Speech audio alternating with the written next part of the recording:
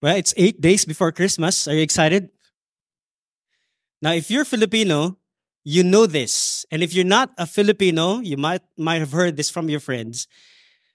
In the Philippines, Christmas begins on the first day of September. All right. Not lot of Americans know this, but in the Philippines, that's our tradition. But here in America, we try to catch up. But we have Memorial Day, we have November 1 and 2, and then we have Thanksgiving. And then right after that, it's full blast of Christmas trees and Christmas lights and Christmas songs all over the United States, especially in the malls. We try to catch up. We like Christmas. In fact, we have our own family traditions.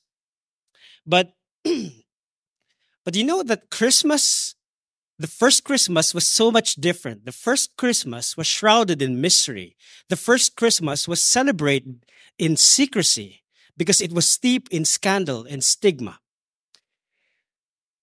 In the eyes of any Jew, Christmas was nothing but a scandal.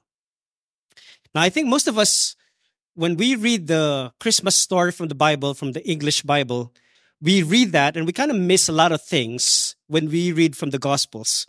We miss a lot of things because of two things. Number one, it's because the Bible does not explain the history and culture of the Bible. So when we read the story of Christmas, we just read the story of Mary and Joseph, and they went to Bethlehem and she got pregnant, she bare a son, and that's it.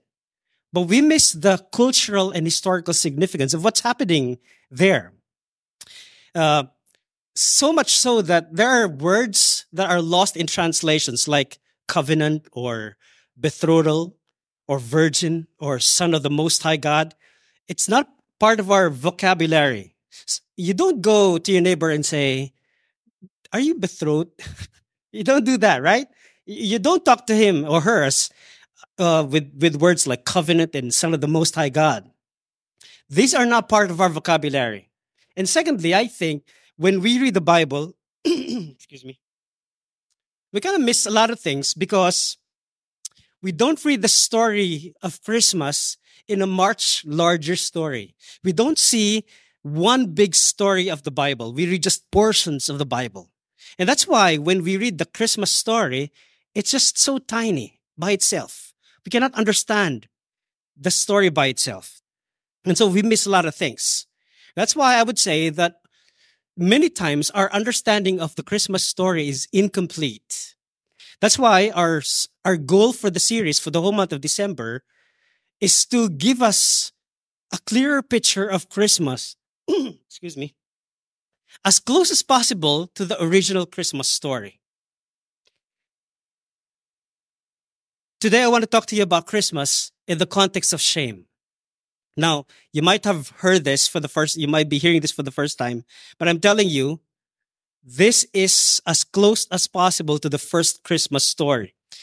Let me start with this. Have you ever felt that following God is hard or difficult? Have you ever felt and realized that following God can cost you your sanity? Now, excuse me. I'm saying that because Joseph and Mary went through the same thing. Joseph and Mary had to give up a lot of things because of following God. I want you to imagine Joseph and Mary and their story and the consequences they had to accept because they saw themselves as part of a larger story. If there's anything in the sermon this morning I'd like you to learn is this.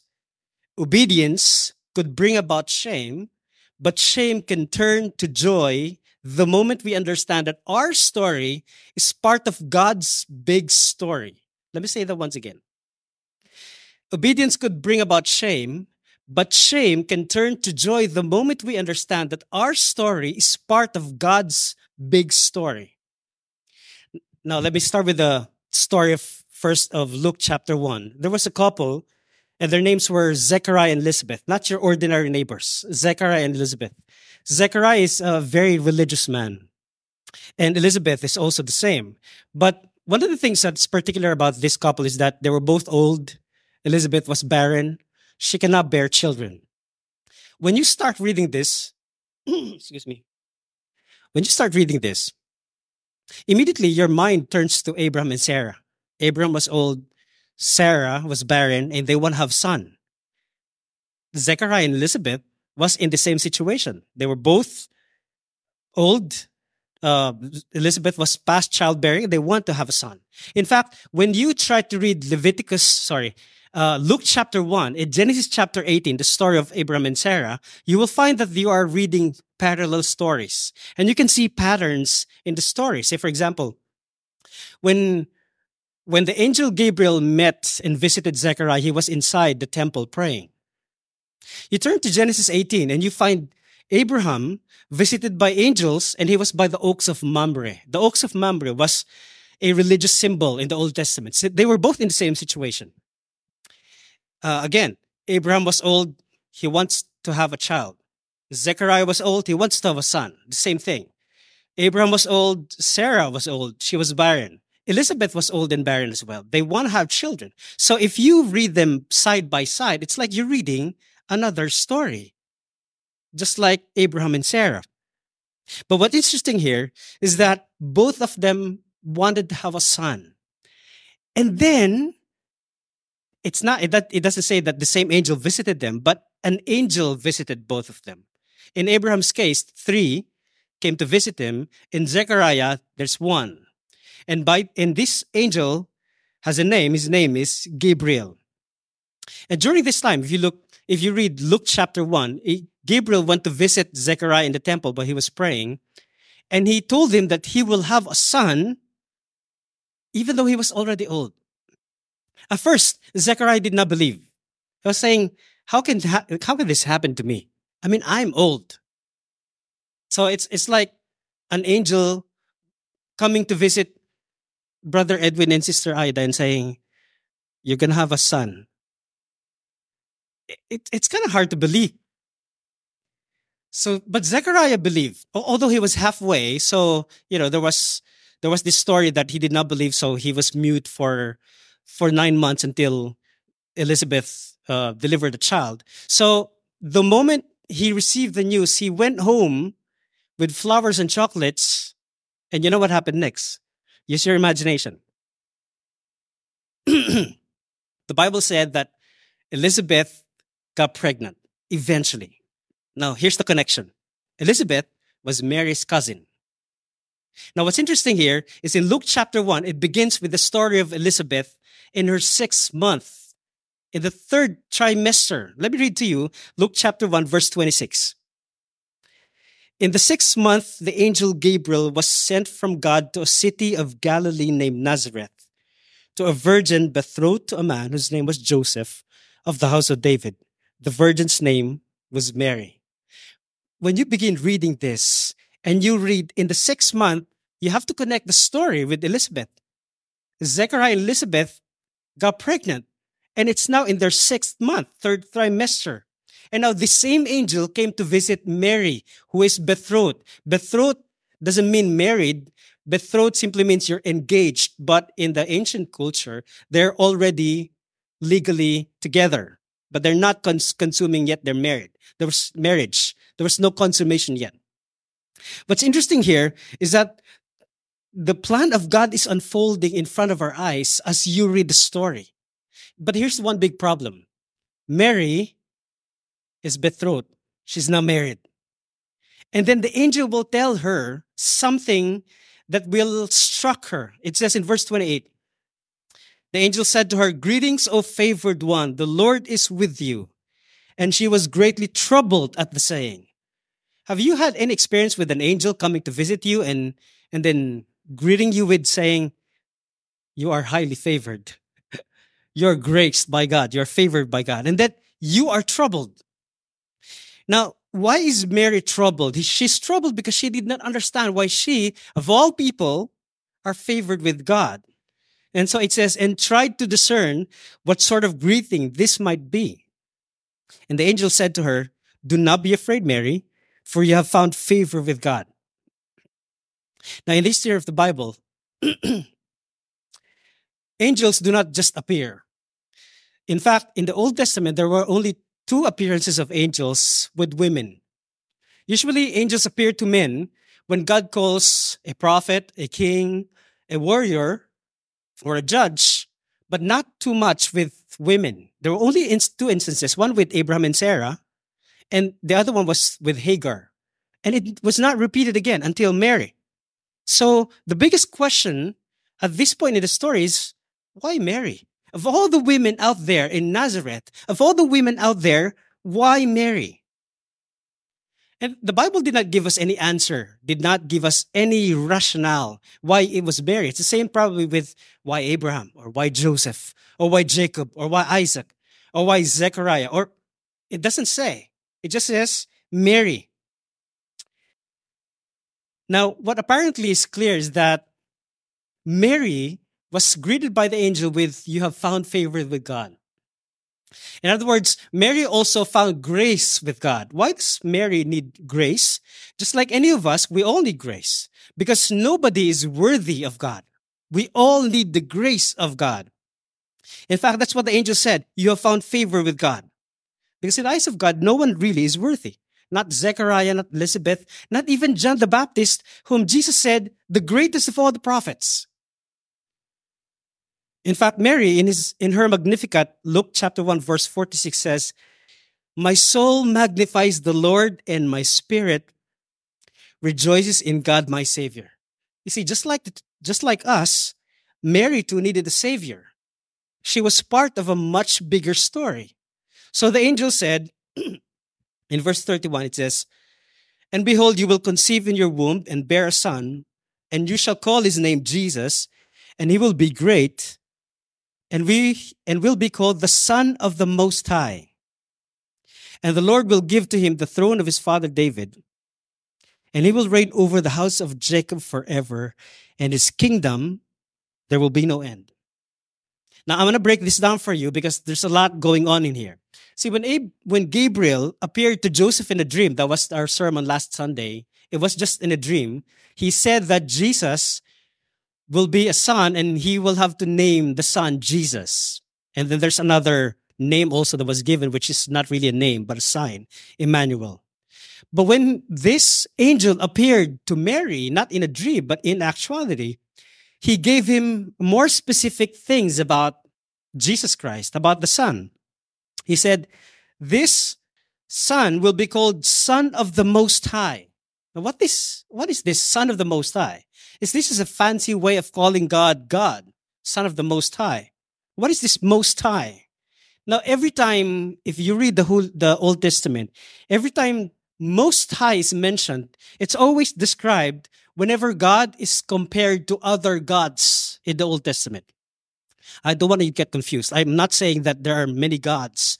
I'm saying that because it's kind of interesting.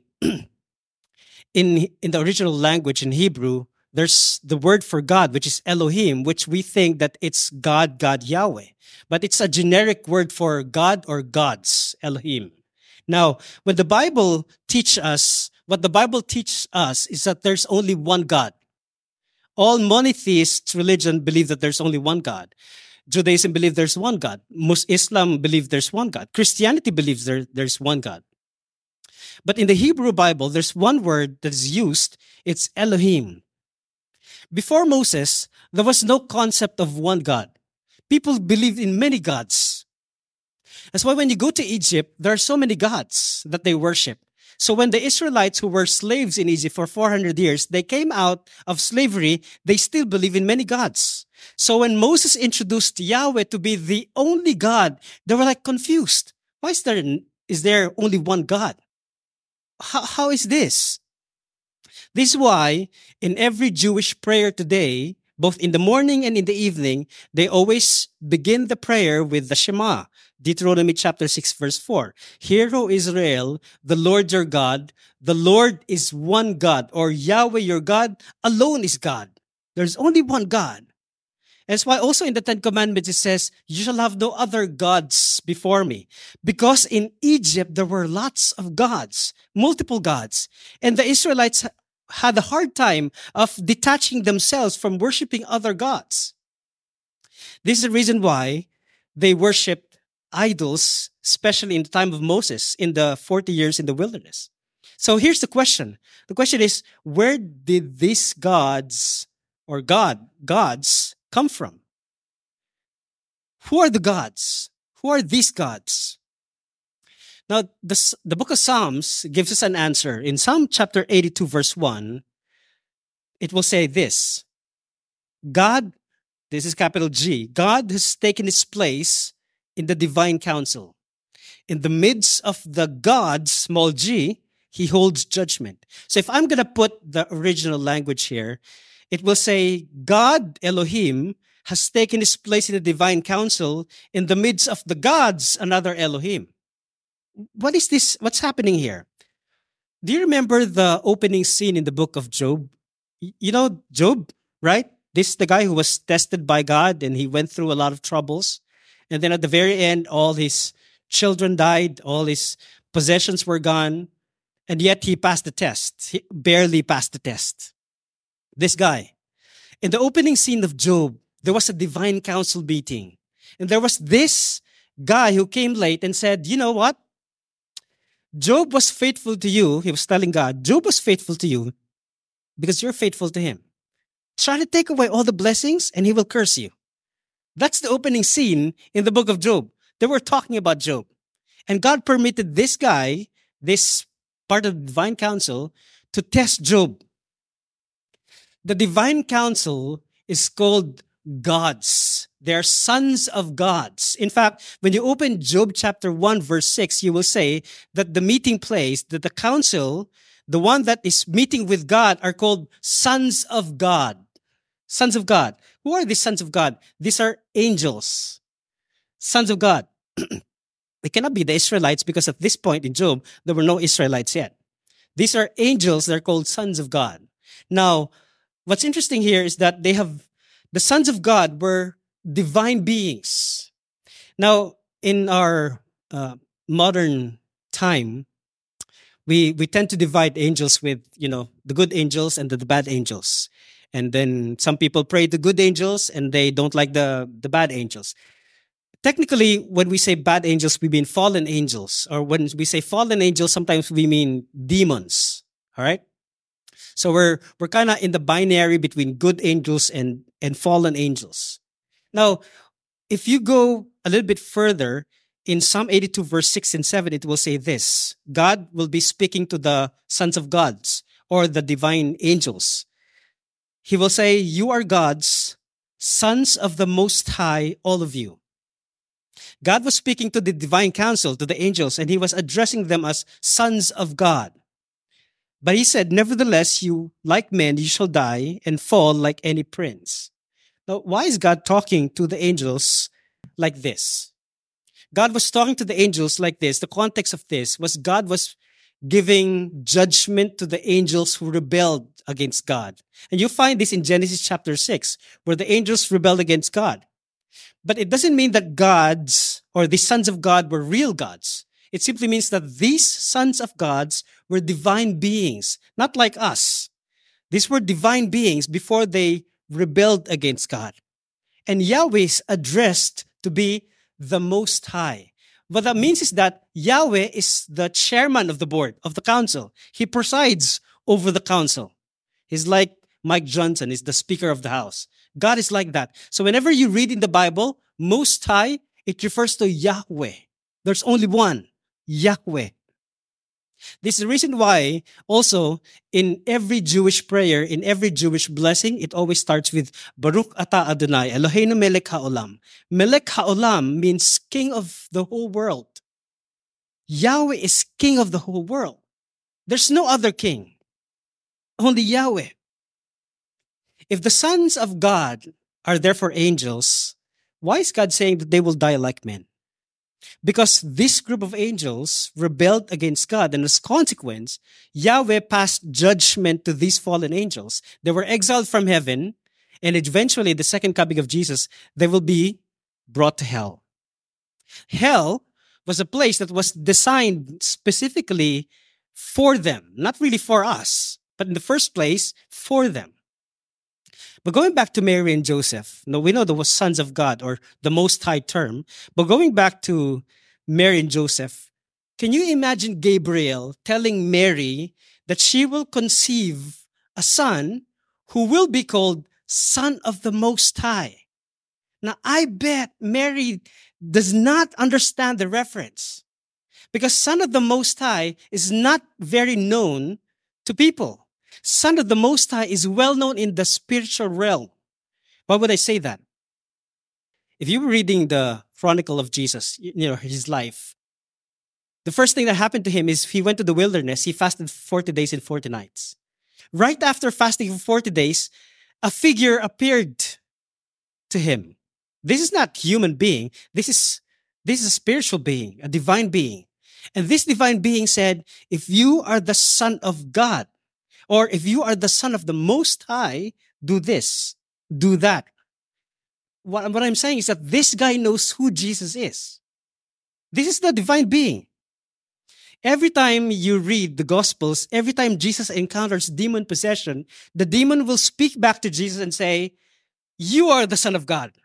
You are the Son of the Most High God. Have mercy on us. What that means is that these divine beings, these fallen angels, know Jesus. But Mary does not. Mary does not have this familiarity with who the Son of God is or who this Son of the Most High God is. And why? Because in Psalm 82, again, these fallen angels were former members of the council. They know who Jesus is. And I doubt if Mary really understood the implication of conceiving a son who will be called Son of the Most High God. And yet Gabriel told her that you will conceive a son and he will be called Son of the Most High God. Mary was not interested. What she is interested is why and how. In fact, her question was, how can I get pregnant since I'm a virgin? Her question was both logical and theological. Number one, it's scientific. How can I get pregnant if I am betrothed? It means unmarried. If nobody touched me yet, how can I get pregnant? It's very logical. It's scientific.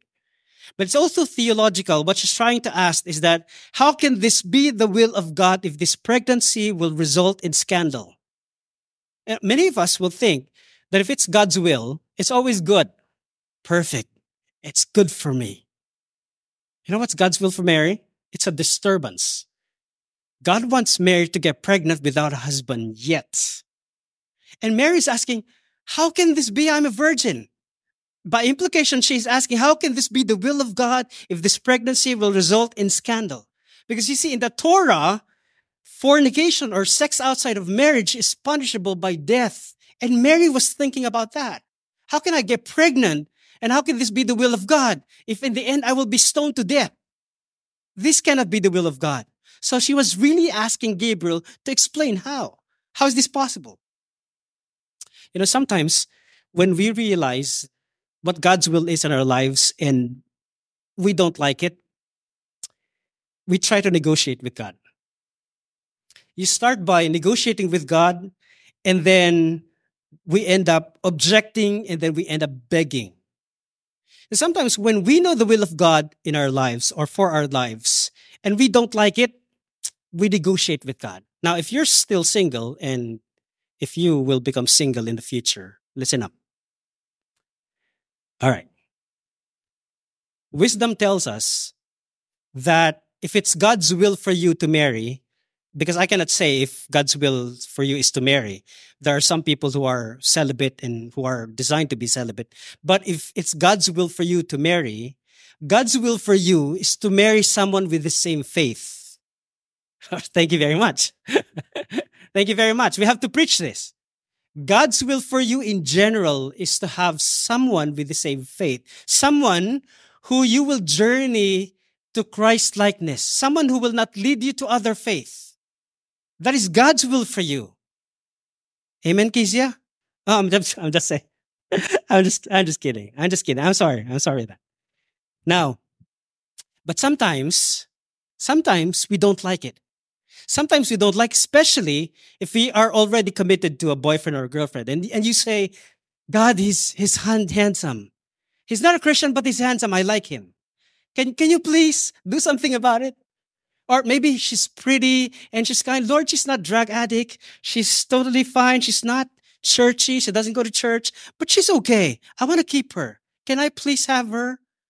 We try to negotiate with God, even though we know already that what God's will is. So we try to negotiate with God. And if you do that, you end up doing your will instead of God's will. And this is a sad part of reality. And as a consequence, God allows us to suffer the consequences of our mistakes for not following his will instead of our will. You see, Mary's situation was kind of opposite of this one. Mary's situation is that she knows the will of God. She knows that God wants her to get pregnant, but she also knows that getting pregnant will get her in trouble because she's not married. She knows that getting pregnant before marriage to the Israelites is scandalous. It's shameful. So her question was, how can that be? I'm a virgin. I think Mary's response was legit. I think Mary is just like any of us. On one hand, she understood that following God is costly. So she counted the cost. She picked up her cross. She denied herself and followed God. That was Mary. It was an act of faith. So when you read Matthew chapter 5, obedience is taking form, because in Matthew 5, it will say, blessed are those who are persecuted for righteousness' sake, for theirs is the kingdom of heaven. Mary was counting the cost. She knew that it's the righteous thing to do, to follow Christ, and yet it will be costly. It will cost her her life. If there's anything, I want to say this. Mary was willing to follow the will of God, even at the cost of her convenience. Many of us will not follow God if it's not convenient. Many of us, and I'm not taking this lightly, when we are having trouble, when we are getting tempted by the enemy, when we are struggling with our faith, it's easy to leave God behind. It's easy to find an alternative.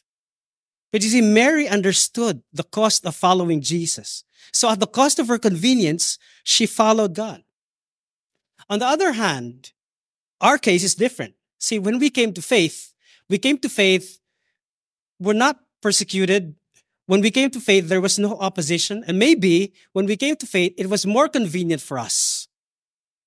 It was more convenient because Christianity is offering blessings and the church is warm. And in the church, there's coffee and donuts. Maybe.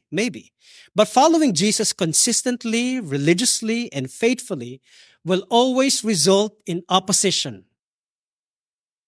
I'm going to say this one more time.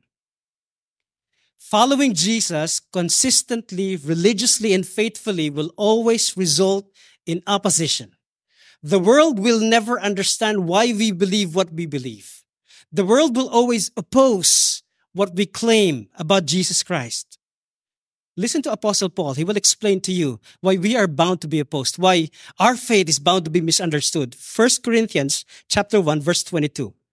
He said this, for Jews demand signs and Greeks seek wisdom, but we preach Christ crucified, a stumbling block to the Jews and folly to the Gentiles.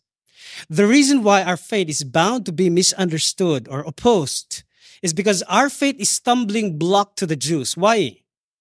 Now, last night I was watching documentaries about, there's this documentary that's going around in the streets of Tel Aviv and asking all the Jews why they don't believe that Jesus is the Messiah. And every Jew would say, he's not Messiah because he died on the cross. Messiah cannot die on the cross. It's very logical. Their understanding of Messiah is a Messiah who doesn't die in the end, like Jason Bourne. A Messiah who is charismatic, who has military prowess, like maybe Mel Gibson in Braveheart. A Messiah who dies in the end is not Messiah at all. So to all the Jews, Jesus Christ is nothing but a failed project, a prophet wannabe, a Messiah wannabe. And why is he a stumbling block to the Jews? Because he claims to be the Son of the Most High God. Remember the trial with Jesus in the high priest? The high priest was asking, are you the Son of God? Tell us plainly, are you the Son of God? And Jesus said, you have said so. That was his claim. And Jews will not ever accept. But why is it folly to the Gentiles? Because the Romans cannot accept this. See, Jesus could not be the Son of God because Romans understood power. And power is always equated with violence. The most vicious, most extreme form of punishment was invented by the Romans, the cross, the execution of the cross. And Jesus was subjected to the cross. That means, in the eyes of the Romans, Jesus was a failure. It's not victory. Jesus was in fact a victim. He's not the Son of God. And you know who's the Son of God in the eyes of the Romans? The emperor. See, the emperor, the emperor is called Divi Fili. Divi is divine, Fili son, son of the divine, or in other words, son of God. If you're a Christian in the first century, you have to choose between either the emperor or Jesus. There can only be one Lord, one Master, one Son of God. It's either Jesus or the emperor. And for the Romans, this doesn't make sense. Jesus cannot be the Son of God because he was crucified on the cross. And you can imagine this is a scandal because on the cross there was a centurion. When Jesus died and everyone left, this centurion said, truly this was the Son of God. Can you imagine the scandal? Because this centurion, a Roman, a pagan, understood and realized who Jesus Christ is. Truly, this was the Son of God. Matthew 27:54. And he saw something that no one else saw. What did he exactly see? See, from 12 noon up to 3 p.m., the Bible said there was darkness. Romans are very superstitious. The Roman emperors, before they ascend to the throne, they must have a sign from heaven, a lightning, a cloud formation, the birds flying in one direction, all those things. And sometimes, and many times, eclipses are signs from heaven. So when there was eclipse from 12 noon up to 3 p.m., this Roman centurion knew Jesus was the Son of God. There was darkness because God did not approve the crucifixion of Jesus. To him, it was clear. Jesus was the Son of God, Divi Fili. Here's the thing. Satan in the wilderness knew that Jesus was the Son of God. The demons that Jesus would cast out would know that Jesus is the Son of God. This Roman centurion would know that Jesus is the Son of God. But Mary doesn't have the idea what Son of God really means. She doesn't have the sophistication to understand what Son of God really means. And yet I find her response very amazing. Look at her response, verse 38. Mary said, "Behold, I am the servant of the Lord. Let it be to me according to your word." And the angel departed from her.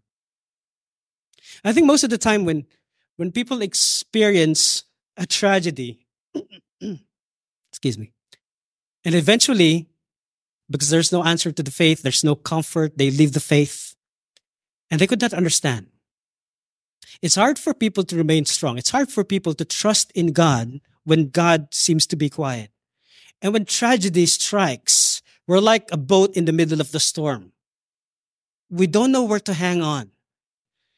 And so we start to doubt God's love. We start to doubt his wisdom if he knows what he's doing. We start to feel like God is withholding something good from us. And you can relate to this. If you lost a loved one, or if you lost a career, or if you lost something that's very dear to you, and you'd probably say, all my life I've been working with this, and I lost this. Where's God? Why did God allow this to happen to me? Where is God? What is he doing? And in your prayer, you say, God, I want to understand. And the biggest question is why? Why, God? Why did this happen to me?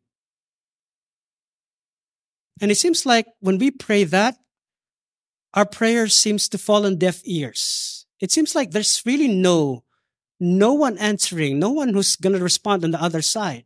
And so some people leave the faith. But some people, they try to weather the storm. They try to wrestle with their faith. I think what's happening here with Mary, when she was asking, how can this be because I'm a virgin? She was trying to wrestle with her faith. I know it's God's will for me to get pregnant, but it's going to end up in scandal. But I'm going to stay here. I'm going to wrestle with my faith. I don't know why, but I will trust the Lord because He knows better than I am. See, Mary knows the possible consequences, and just like us, we are interested in the question, why us? Why you? Why me? She wanted to understand why her. She wanted to understand why it's God's will for her to be pregnant with her husband. It's God's will for her to be put in a scandal. Like you and I, we wrestle with God. And yet Gabriel responded to her with this. Verse 35, it says, "And the angel answered her, the Holy Spirit will come upon you, and the power of the Most High will overshadow you. Therefore the child to be born will be called Holy, the Son of God. And behold, your relative Elizabeth in her old age has also conceived a son, and this the 6th month with her who was called barren. For nothing will be impossible with God." I mean, I bet Mary would have some idea of what overshadowing means, but I would think that she does not really fully understand what this means. But I think the final straw for her, the thing that really stuck, was when Angel Gabriel told that her cousin Mary is already pregnant 6 months, 3rd trimester. That means if she's pregnant, it would take no less than the miracle of God to make her pregnant. And if she can have the miracle of God, Mary can also have the miracle of God. If she will follow God, Elizabeth, why not Mary? If her pregnancy is from God, why not her? I bet Mary understood because she has read the Old Testament. She read the stories of Abraham and Sarah. She read the story of Isaac and Rebekah. Rebekah was barren at first. She read the story of Jacob and Rachel. Rachel was barren at first. She read the story of Hannah, the mother of Samuel, one of the greatest prophets in the Old Testament. She heard how God has worked in the Old Testament in the lives of people to get pregnant. And one thing stuck with her. Nothing is impossible with God. See, Mary was confident, not because she can weather the storm or she can hide from the scandal. I think Mary was confident because from that point on, nothing else matters. It doesn't matter what her family will tell her. It doesn't matter what people in the community will say to her. It doesn't matter even if Joseph divorces her. What matters is she's following the will of God. And this is what most important to her. That's why her response is this. Luke chapter 1, verse 38. She said, "Behold, I am the servant of the Lord. Let it be to me according to your word." Here's the interesting thing. See, in the Exodus, there's the word slave. And we know that because the Israelites were slaves for 400 years. And what makes a slave is that they were either occupied or they were enslaved against their will. A slave is a slave against their will. A servant is someone who voluntarily wants to serve. Mary saying, "I am your servant." More technically, this is bond servant. What she's saying is, I am voluntarily serving you in my own free will because I believe in God's will. See, Mary was confident because it is God's will. Here's what I learned from history. Here's what I learned from this story, rather. You don't need to fully understand before you can decide to obey. See, Mary did not have to fully understand. She obeyed. You don't have to fully know the whole plan of God before you can obey. Mary didn't have to. All you have to know is that your story is part of God's big story. The Bible is not yet finished. The story has not yet ended. The story will end when Jesus comes back again. And our stories are part of God's big story. See, here's the question, and here's probably the challenge to this sermon today. What are you going to do with your faith? Will you continue to live out your testimony, even if it costs you your sanity? even it costs you your convenience? Will you still live faithfully for God, even it may result to shame or opposition or persecution? If you're trying to wrestle with this idea, again, Mary wrestled with this idea. The saints in the first century wrestled with this idea when they were being fed to lions, when they were being burned in the stakes. They were wrestling with this idea. And I really hope that we are, as Christians, as followers of Jesus Christ, are not just enjoying Christianity because it's convenient for us. Time will come that our faith will not be convenient to us. Now, during the COVID time, 2 years ago, churches were closed. Some churches are not able to meet because we are restrained from meeting.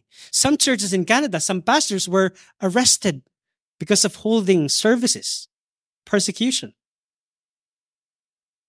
My hope and my prayer is that when time comes, when we are faced with opposition and persecution, we will hold on to our faith. Even though it may not be convenient, but because we believe that this is God's will for us, we will do so. And so when you read this, I will be like Gabriel. I will be like the angel telling you, God has found favor in you. God will dwell in you, just like what Paul is saying, that our body is the temple of the Holy Spirit. God will dwell in you. And everyone who sees you will see Jesus Christ. Your testimony will be powerful. Your life will mirror the life of Jesus Christ. And what I'm saying here is this. This is your time to shine. This is your time to show the world who you really are and what you believe. And if it's Mary, and Mary's response was, I'm your servant, let it be to me according to your will you also respond the same way? You see, here's what's interesting that I found out, that Mary and Jesus' response was the same. What did Mary say? Let it be to me according to your word. What did Jesus say in the Garden of Gethsemane? Not my will, but yours be done. Whatever we encounter in life, if there are oppositions, if there will be persecutions, if there will be difficulties, stand firm and say, Lord, your will be done in my life. Let's pray. Father, we thank you. Thank you for the reminder. Maybe sometimes we think that Christianity is easy. Christianity, in fact, is just about blessings and, the good things. But when we face the reality that our faith is opposed, that our faith is sometimes challenged by the world, that maybe sometimes following you is not all cozy, that following you is difficult. Father, I pray that you will give us the stamina, the endurance, the courage to stand for you. I pray that, Father, that you will allow our hearts to be submissive to you, to look at ourselves as your bondservants. Not because we don't have a choice, but because we voluntarily want to serve you and we want to be part of your big story. I pray that you will bless us today. In the name of Jesus Christ. Amen.